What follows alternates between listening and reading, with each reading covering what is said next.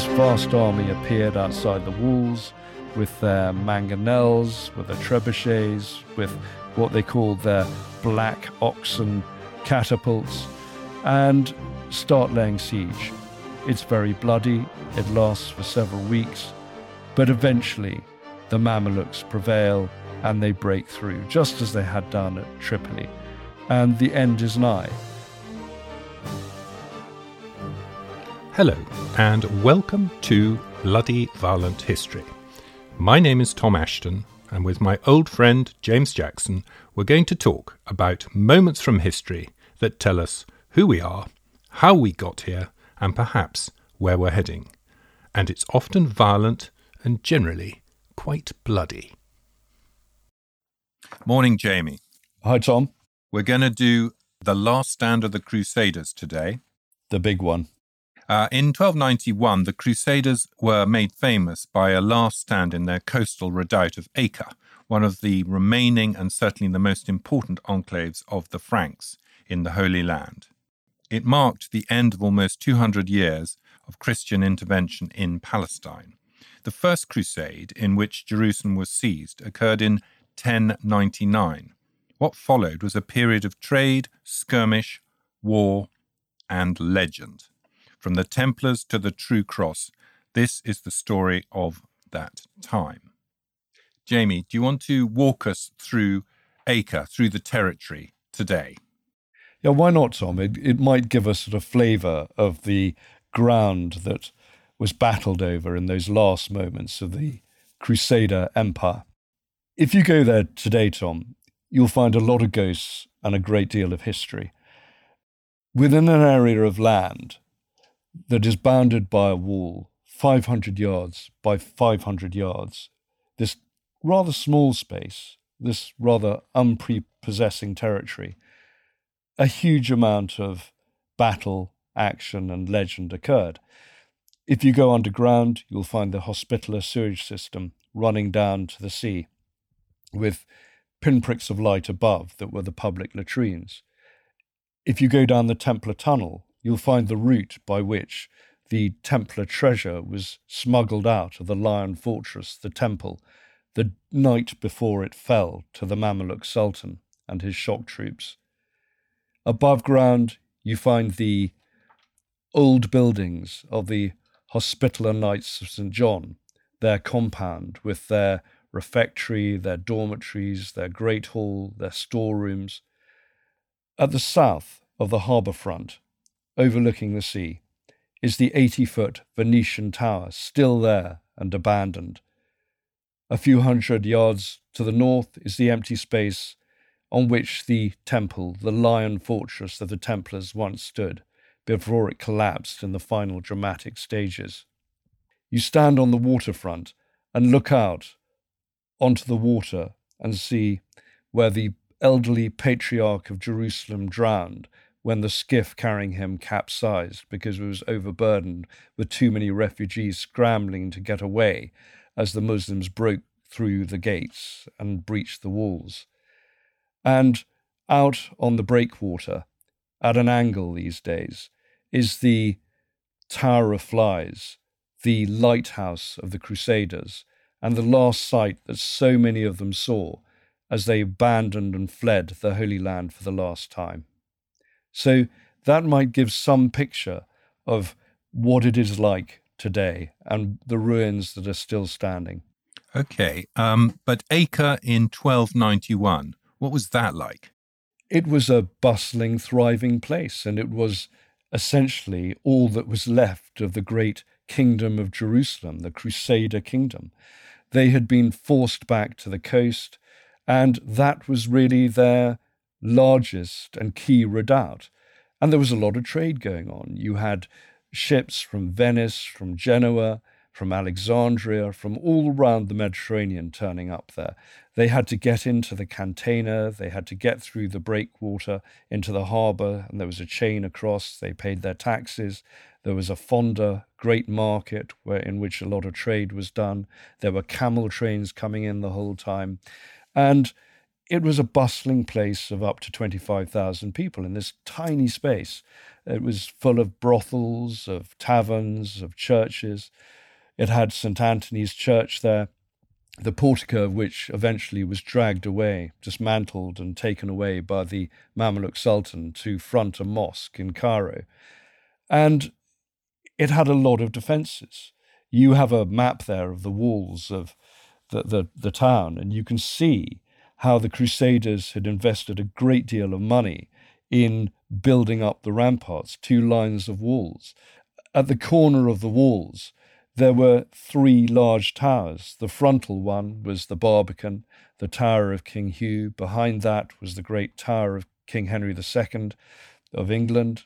And behind that was the Accursed Tower. So there were many points that were defended. And within the town, there were the auberges, the houses of the military orders. You had the Teutonic Knights, you had the Templars, and you had the Hospitaller Knights of St. John, as well as the other knights from different countries in Europe, and a lot of merchants. So they were all there jostling for position, jostling for trade, getting money in. But it wasn't looking good for them. As they looked out across the Bay of Acre, they could see Haifa on the other side, that was already in Mamluk hands. In 1189, 2 years before, the Mamluk Sultan, Calawun, had taken the city of Tripoli. So a lot of the territory that had once been owned by the Crusaders was now in Muslim hands, and they would have been frightened. And here is a reading from Jamie's book set in the time of the Crusades, Perdition. Unlike John of Villiers, the Sultan of Egypt was less concerned for the welfare of the people of Acre. Mounted on his horse, he toured the front in a travelling cavalcade of generals and bodyguards, pausing to survey the ruin of the walls and privately exult in the progress of destruction. It had been 2 days since the mighty King Henry Tower had ceased to stand, and its stunted relic was taken. Further attacks had consolidated the gains, pushed back the Latins to the innermost ramparts, and carried his forces to the brink of success. From every point, the banners and standards of his regiments could be spied crowning the shattered battlements and marking the line of their advance. A noble and heroic scene. Kurds, Turkomans, Arabs and Africans all were present to bear witness and heed his call. He would savour and forever remember the moment. All hail to the Sultan! Praise be the conqueror, Ashraf! Okay, so the storm clouds were gathering on, and the focus of all this is Acre. This is just more than 500 by 500 yards, a small space. A very small space. But then we always have from Bible images and from movies that we're talking a vast expanse of territory. We're not. The Crusader kingdom really ran for about 180 miles north to south along the coast. And by that stage, Outremer, the kingdom of the Crusaders in the Levant, was only 10 miles deep. And of course there was trade, but it was really a kingdom that was under siege. Of course, there was money being made. The Hospitaller Knights of St. John didn't just make money from looking after pilgrims. They also made money from having sugarcane plantations out on the plain beyond Acre. So they were making a lot of money providing sugar for the courts and tables of Europe. The Templars were still major figures in banking and shipping. So they were making money. But they were clinging on because their raison d'etre by that stage had gone. There were no pilgrims to God anymore. There was no crusade to mount. And they weren't guarding the holy sites. Yeah, and what surprised me, it was the deal that they had with the Mongols, that they had a sort of alliance in the past and that no longer were the Mongols pressuring the Muslim countries from the east. Well, the Crusaders, certainly in Antioch and elsewhere, were desperately trying to find anyone who could shore up their position, because they were desperately under threat throughout the 13th century, leading up to that final blitz of 1291. So they were sending envoys out to the Mongols, trying to get them to intervene, to mount diversionary raids, and the Mongols decided not to get involved. Excellent. Well, why don't we get into the Crusades and start with the First Crusade, 1099. What happened there?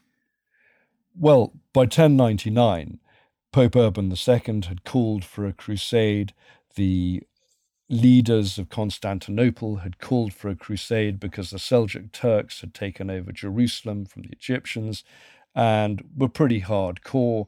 And we always think of the Muslim empire, that it was somehow homogenous, that it was somehow incredibly strong. But actually, throughout the 200 years of the Crusaders, you had different dynasties, different groups jostling for position.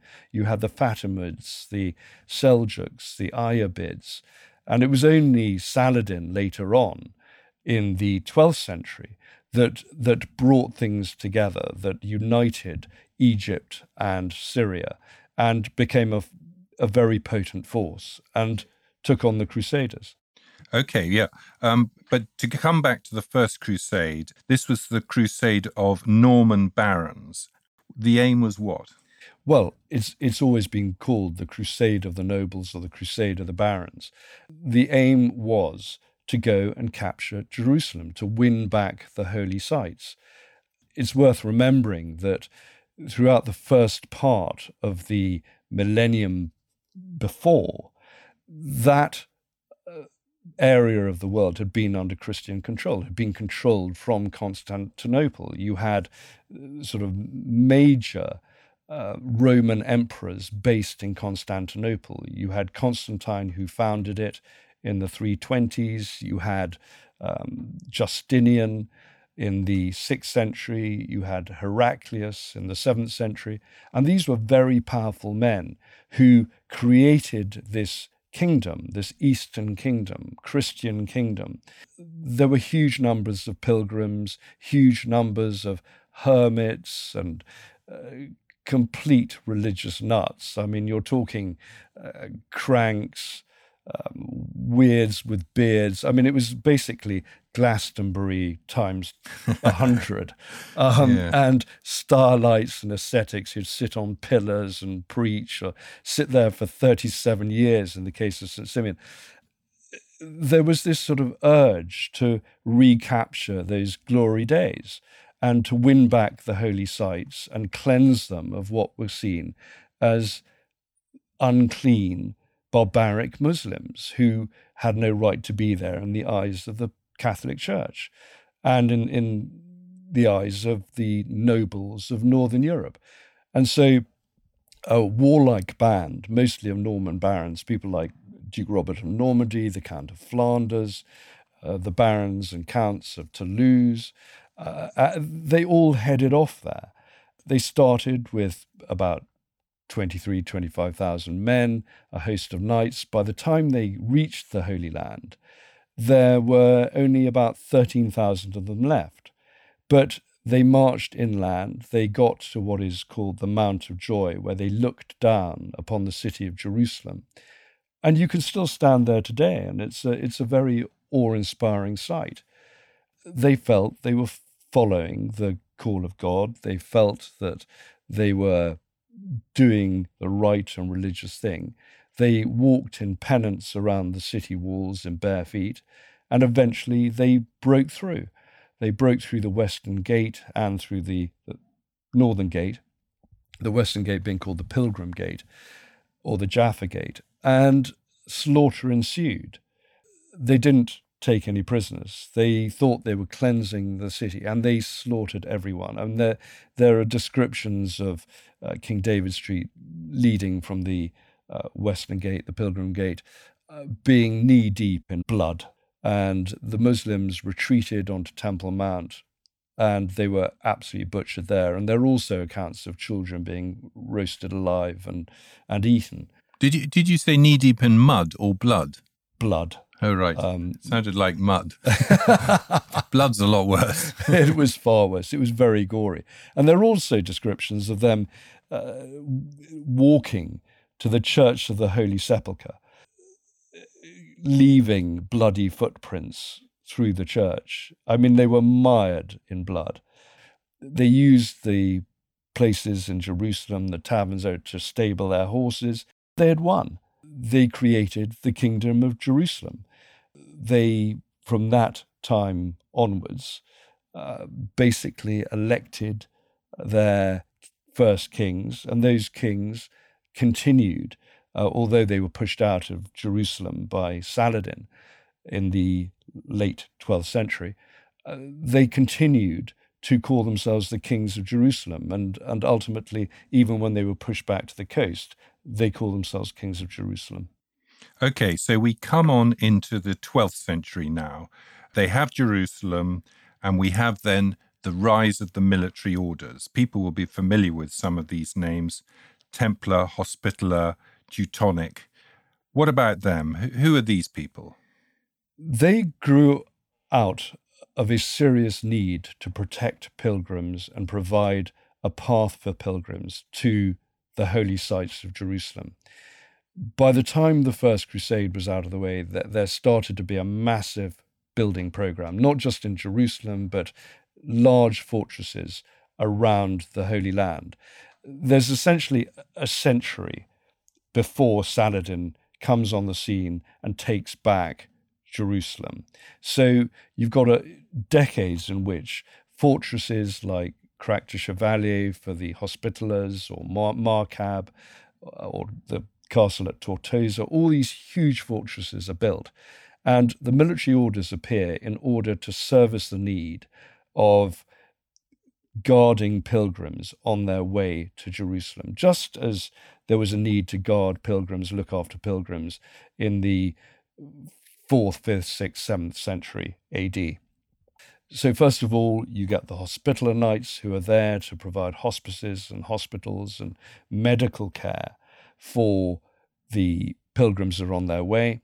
They then get a military arm that is very combative, like the Templars. The Templars appear in 1119, and they are there basically to guard pilgrims and also to continue a holy war, guard the boundaries and the borders of this hard-won, hard-fought-for kingdom of Jerusalem. And the kingdom, it's a couple of 100 miles from north to south and about 10 miles deep, is that? Well, there were different principalities, different colonies of crusaders. So you have Godfrey of Boulogne, one of the barons, taking on Jerusalem as its king at the start of the First Crusade, and then that House of Boulogne continuing until the sort of start of the 12th century. So they're there for quite a while. And so they see these huge changes and the development of the Kingdom of Jerusalem as a key trading center. I think when people look at the Holy Land over the 2 centuries in which the Crusaders were established there, fixate on essentially the First and the Third Crusade, the Crusade of the Barons, and then the Third Crusade, Richard the Lionheart, and the Crusade of Kings. And that gives a completely distorted image of the Crusader era, because most of the time it was actually strategic stalemate with the Muslims and a sort of uneasy coexistence. And the main thing was trade. It was completely trade. And many of the Crusaders went native in a way. They were floating around in turbans and Arab gear and basically dressed for that part of the world. They lost their Western European identity in a sense. But the religious mania remained. The religious mania remained, particularly with the Templars and the Teutons and the Knights of St. John. The Teutons arrived a bit later during the Third Crusade with Richard the Lionheart, which we'll get onto. And they were less important as a military order because they simply represented German knights. So it was a very specific region, whereas the others crossed the whole of Europe. I mean, if you look at London today, you still have the Temple, you still have St. John's Wood. I mean, it just shows the reach and the influence of some of those military orders. And it's still a hospital in St. John's Wood, isn't it? Yes, and the Templars made so much money out of banking and trade. They had their own fleet of galleys. The Hospitallers, as I said, ran the sugar trade, and they were paid a lot of money by wealthy pilgrims for looking after them. Henry II, when he wanted to mount a crusade, he gave the Templars 30,000 gold marks to pay for it. They basically were his banker. That ended up being squandered after the Battle of the Horns of Hattin, in which Saladin destroyed the Christian army. Well, we might get into that now because the cracks are beginning to show. 1187 and the Horns of Hattin, the Battle of the Horns of Hattin. Yes, well, the great Saladin was the Sultan of Cairo, Sultan of Egypt, and also the Sultan of Syria. And he combined the forces and was a very potent threat. He was a brilliant military strategist. They always said at a very early age he'd taken on and defeated a Nubian army. And he was extremely good at strategy, whereas the knights, the crusaders, weren't always that finessed. Their basic tactic was to charge and see what happened. Something we've covered in previous podcasts. Yes, we have. And he attacked Tiberias, got the Crusader army out from the coast, and then destroyed it. And that was an army of 23,000 infantry and about 1,200 knights. He then destroyed the Templars. He had them all executed, and the Hospitallers, all the knights of military orders he had executed. And again, we have this image of thousands of knights, but there were actually very few. If you look at the number of Templars out in the Holy Land, there were probably just a few hundred. There 10% of the actual number of Templars. Most Templars were simply clerks, accountants, and treasurers back in Paris and London and other cities. So it's not a huge amount, the numbers stationed in their forts. And their numbers tended to have been pushed up by renegade or mercenary Muslims, Turcopoles, who worked for them as irregulars. But as actually a force, there were very few of them. Okay, and then we're heading towards the end of the century, 1191, the Third Crusade. Yes, because after King Guy of Jerusalem was defeated at the Horns of Hattin, the true cross, the cross on which Jesus was purportedly crucified, fell into Saladin's hands. Jerusalem was taken. By the time the knights and the forces of the Christians were wiped out at the Horns of Hattin, there were only about 2 knights left in Jerusalem to guard it. So it very rapidly capitulated to Saladin. So he took Jerusalem. He then marched up and down the coast with the captured Templar Grand Master, Gerard de Riedefort, and got a lot of those Templar castles to surrender, which was pretty ignominious for a military order like the Templars. But once Saladin had taken Jerusalem, the Crusaders were forced back to the coast. There were a few redoubts like Crac de Chevalier that held out, and those sorts of castles could hold out with just a few hundred people. I mean, you could sit there for years if you wanted to. So what happened was that the kings of Europe thought, we cannot let this stand. We owe it to Christianity to save the holy sites again, to go out there and take on Saladin. And so you get Richard Coeur de Lion, the King of England, you get Philip of France, you get Duke Leopold of Austria, and you get the Holy Roman Emperor, Frederick Barbarossa, heading out there for the Third Crusade. Barbarossa doesn't make it. He drowns on the way, possibly murdered, but the others do. And the person who leads the charge is, of course, Richard the Lionheart. He loves it. He's a man of action. There's nothing he enjoys more than being in the middle of the fight. The first thing he does is go for that crucial spot, Acre, because Saladin has taken Acre and he's now got a Muslim garrison there. So it is the idea that if you haven't got Acre, you can't take Jerusalem? Well, Saladin had Jerusalem, but certainly in terms of the Crusaders, what they needed were redoubts on the coast. That's what kept the Crusaders in the game, the fact that for almost 200 years they had this string of beads, if you like, this string of fortifications along the coast, so it could always be supported by sea, from Venice, from Genoa, from any of the other parts of Europe.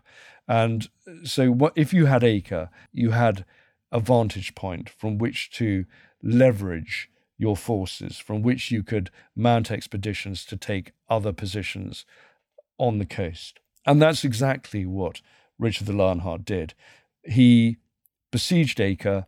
Saladin tried to get through to save the garrison, but he couldn't. But because the garrison did not surrender, Richard, once he took the city, slaughtered 3,000 or more Muslim defenders. He just took them out and he butchered them.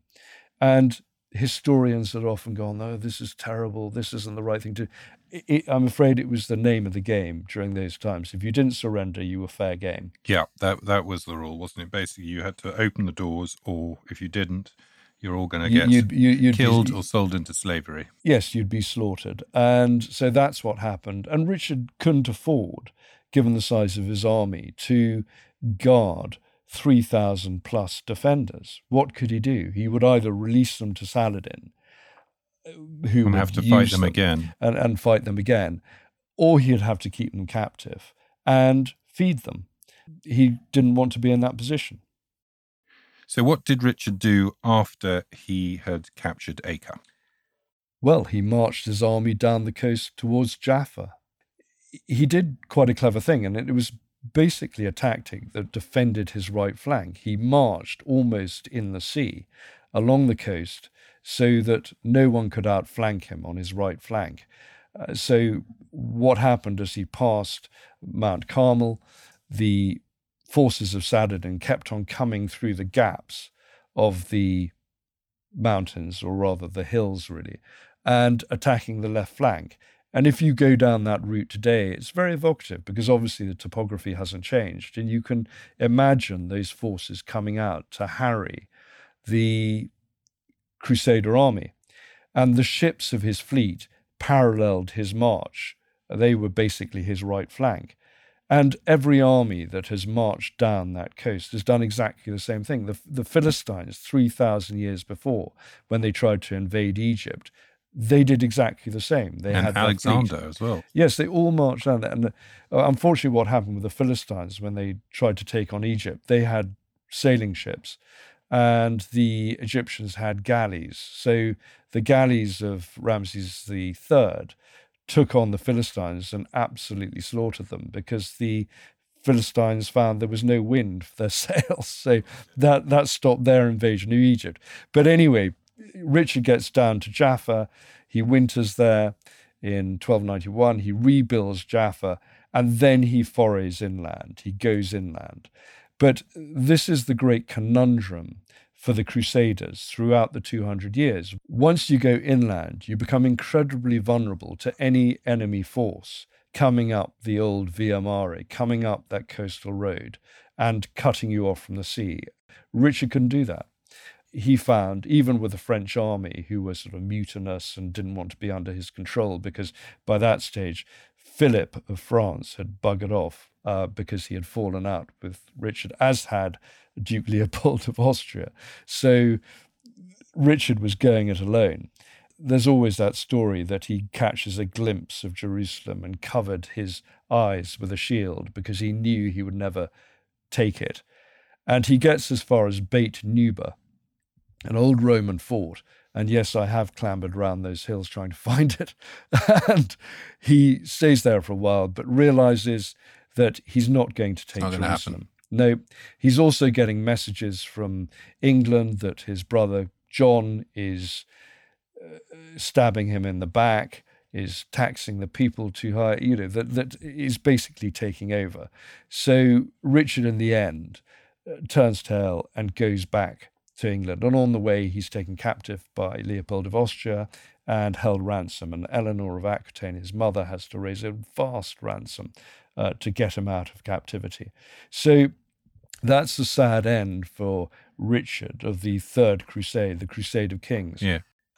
As I said right at the beginning, it's the First Crusade, the Crusade of the Nobles, and the Third Crusade, the Crusade of Kings of Richard Learnhardt, that have printed themselves on the minds and the consciousness of people today. That's what we know about.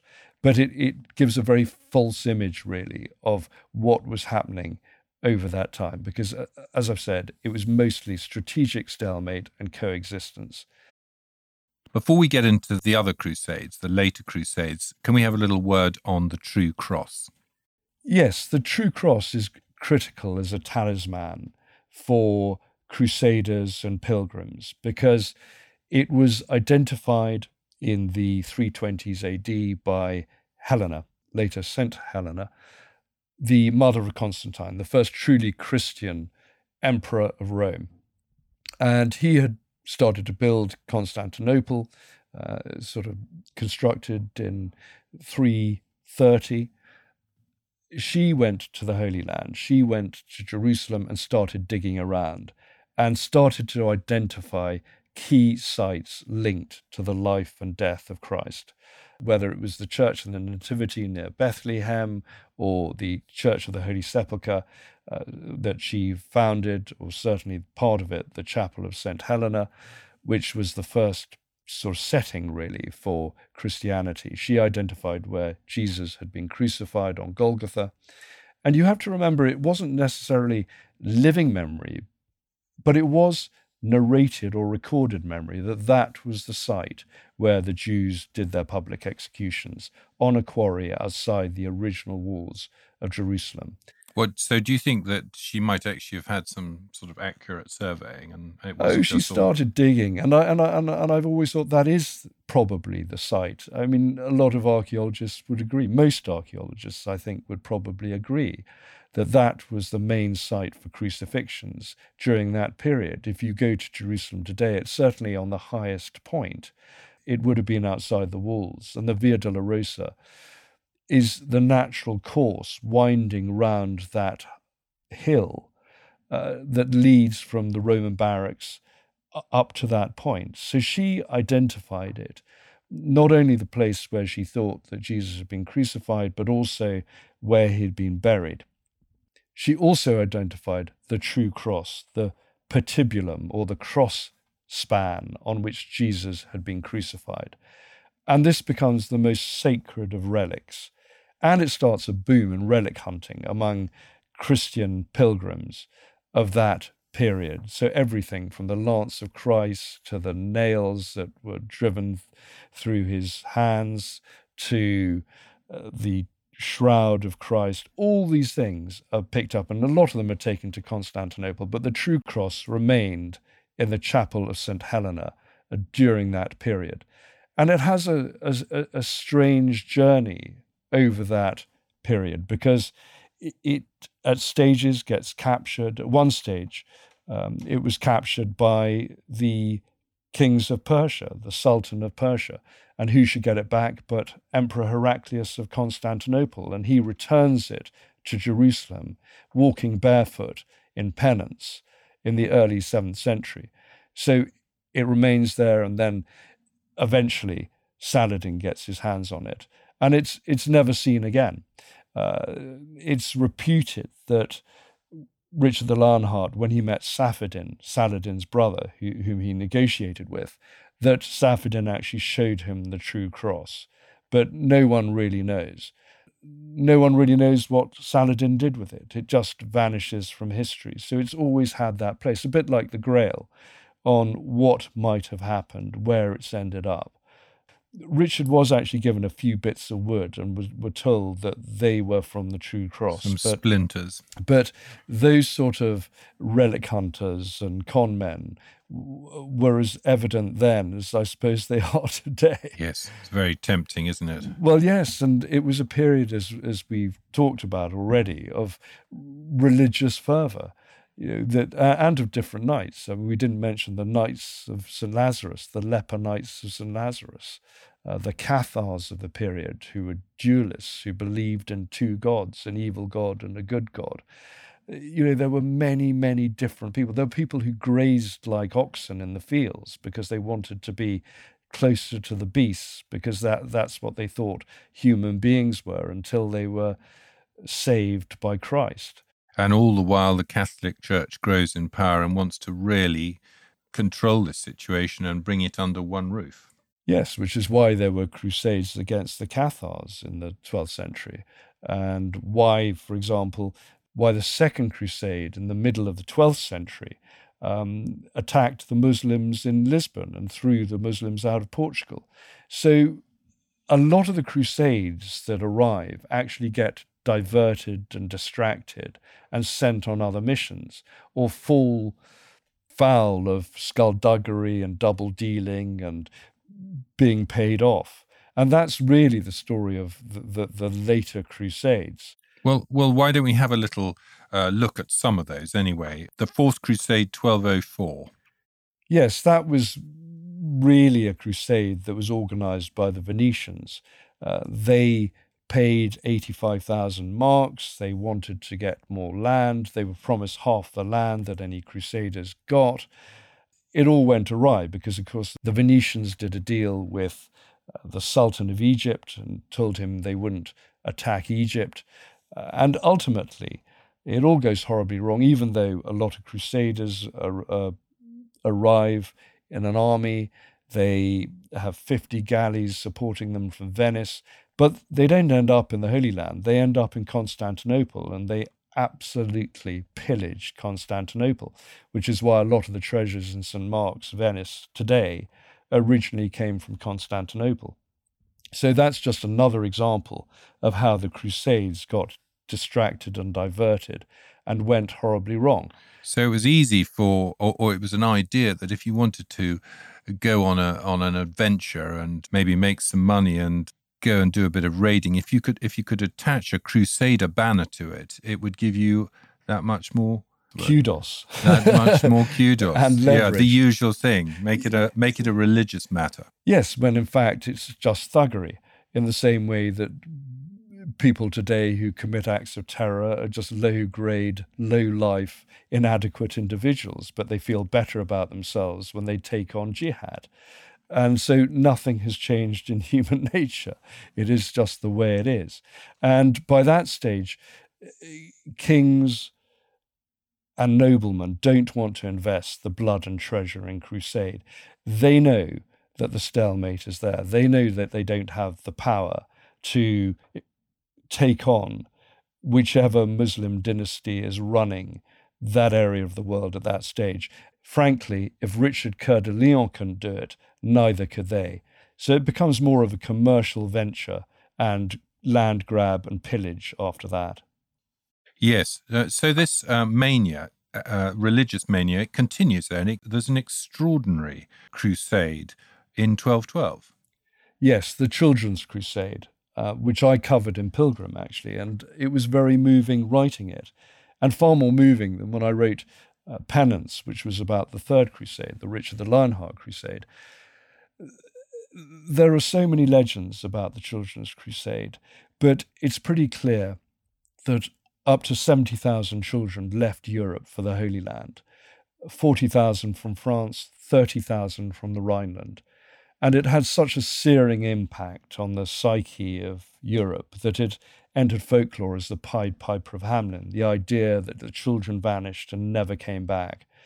If you measure the distance from Cologne, where so many of the Rhineland children turned up to gather and pray and take the cross before they started their march, the distance between Cologne and Genoa, where they were heading for initially, is about 600 miles.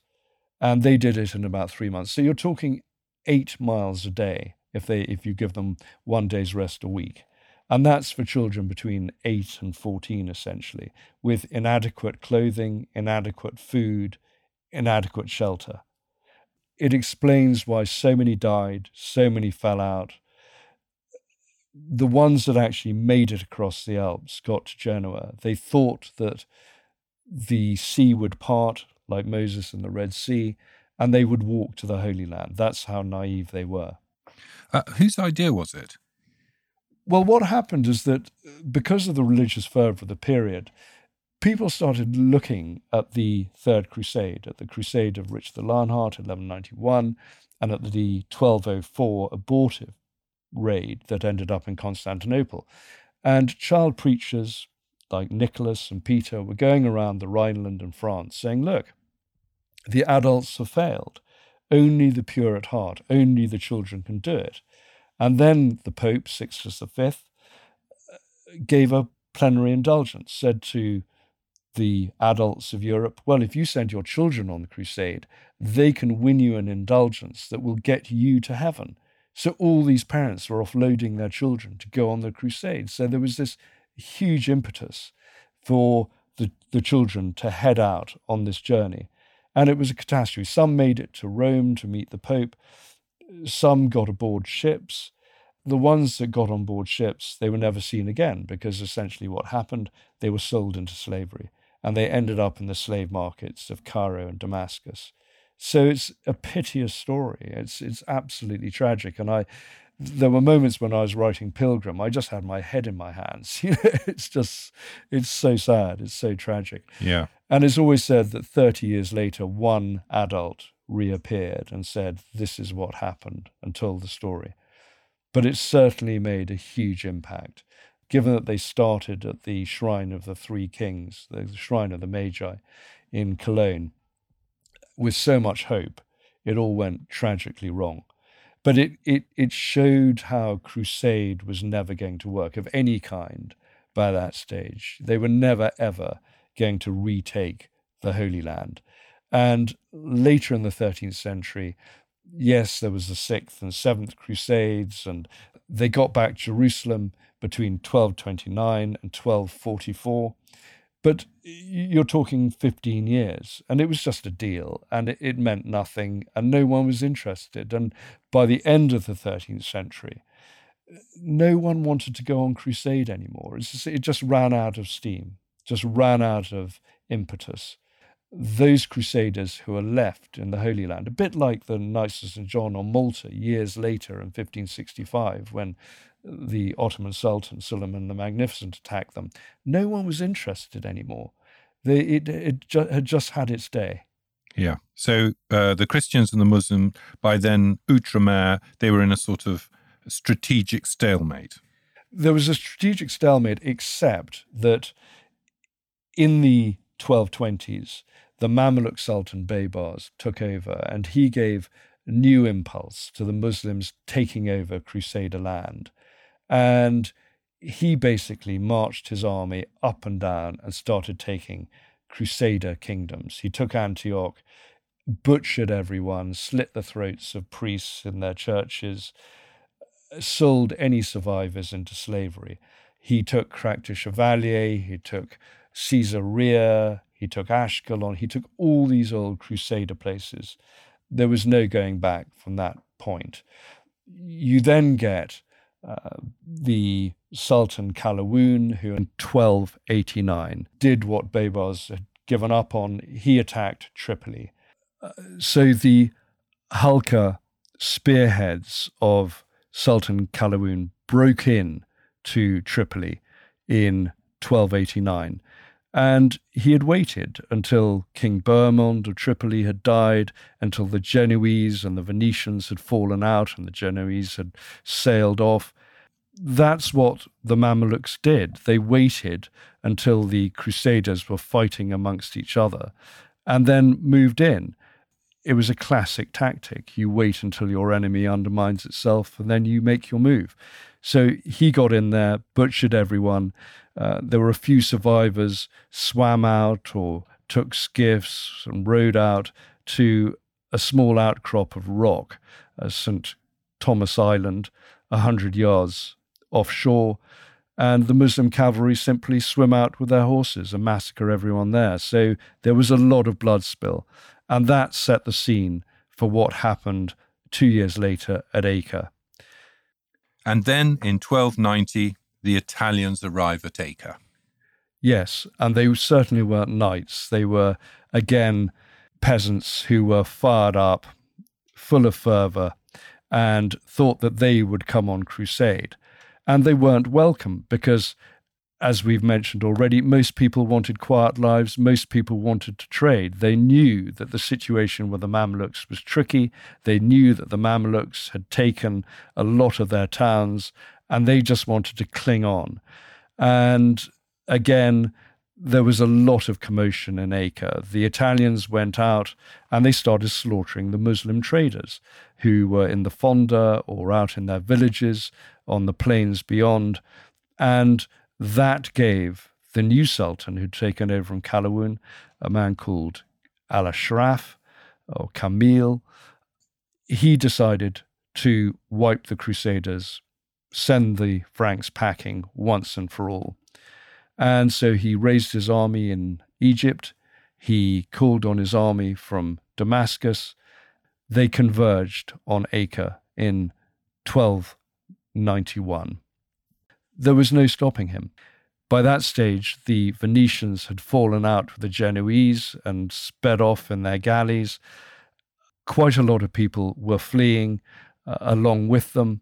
And so what was left was the rump of Acre and the military orders and the knights who were willing to make a last stand. This vast army appeared outside the walls with their mangonels, with their trebuchets, with what they called their black oxen catapults, and start laying siege.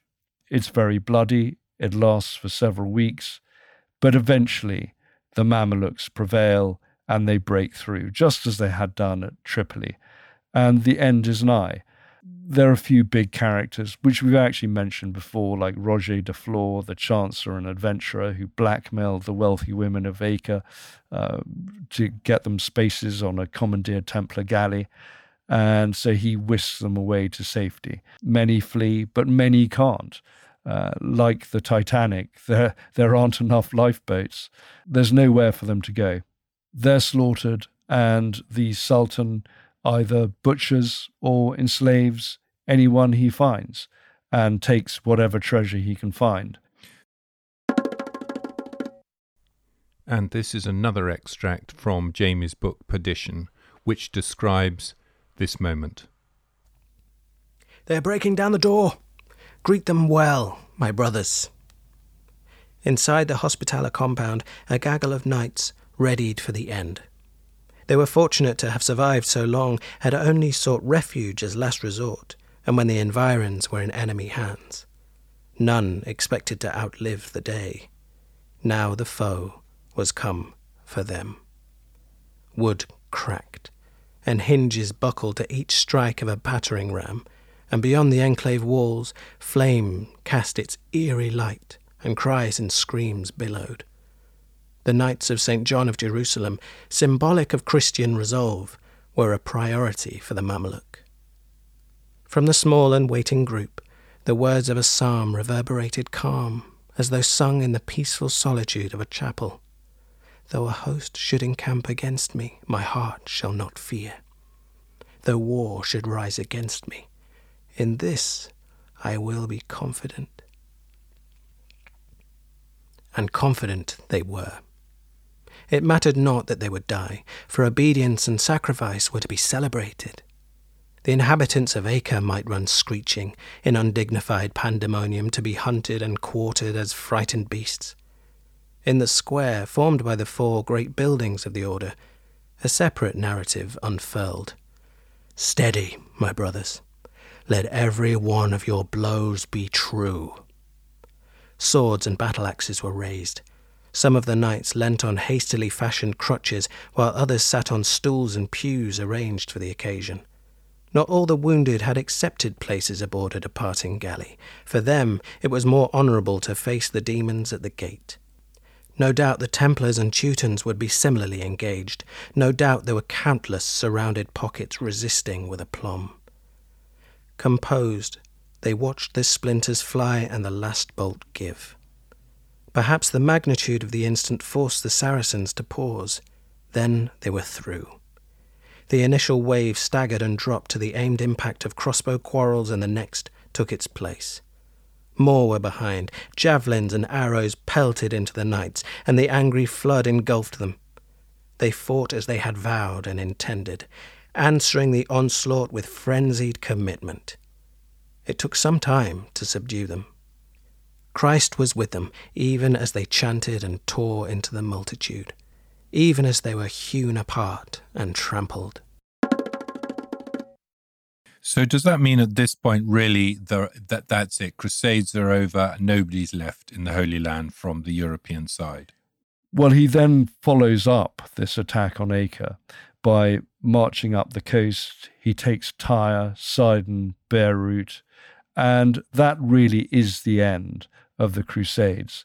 The Templars cling on for another 12 years to this tiny little island a couple of miles off Tartus, off Tortosa.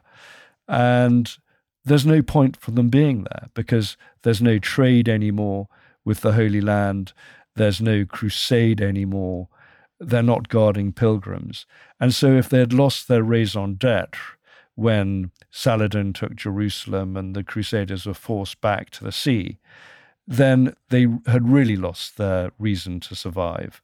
And even though they survived there on Ruad, as it was called then, Arwad today, they clung on for 12 years until 1303. Then another decade later, they were wiped out by greedy King of France and the Pope.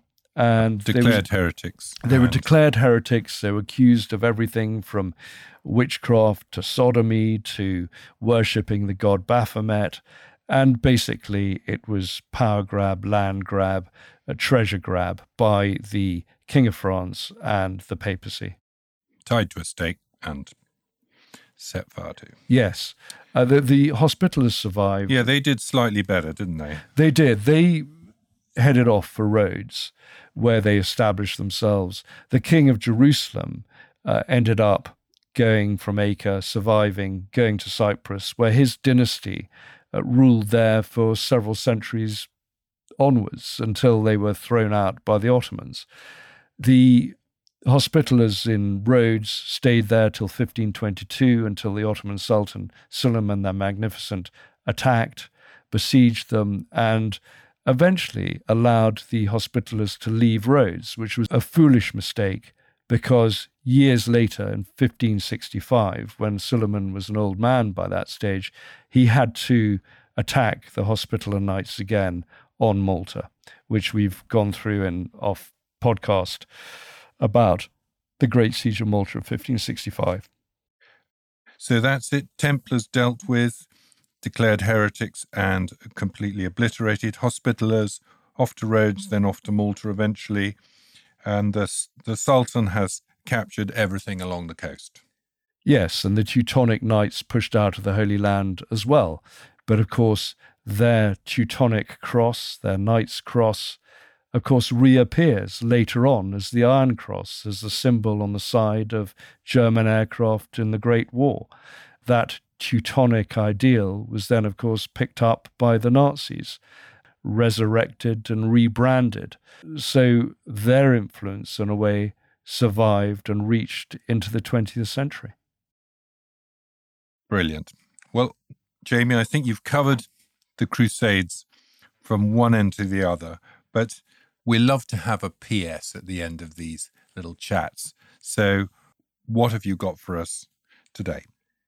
Yes, rather an interesting postscript, because you wind on 500 years and you get to Napoleon. Napoleon sends his forces to Egypt in 1798. On the way, they raid Malta. What do they pick up on Malta? All the relics and treasures of the Hospitaller Knights of St. John, who were pushed out of Acre in 1291. Now that fleet sails on to Egypt. In 1798, Nelson turns up, he attacks the fleet and destroys it at the Battle of Abu Qir Bay, the Battle of the Nile, famous Battle of the Nile. And during that battle, there's a ship that blows up, and that is the L'Orient, the flagship of the French Navy. And it's L'Orient that is carrying the relics of the Hospitallers. So those relics have made a long journey and ended up back towards the Holy Land. And they're probably rotting and rusting or gone at the bottom of the Nile. But what happened when the fleet was attacked and taken out of action was that Napoleon was stuck in Egypt. So he decided to make the best of a bad job, and he thinks, right, I'm not going to take on the British in India anymore. I'm not going to take on their influence in these parts. So he thinks, what I'll do is march my army up the coast of Palestine and take Constantinople.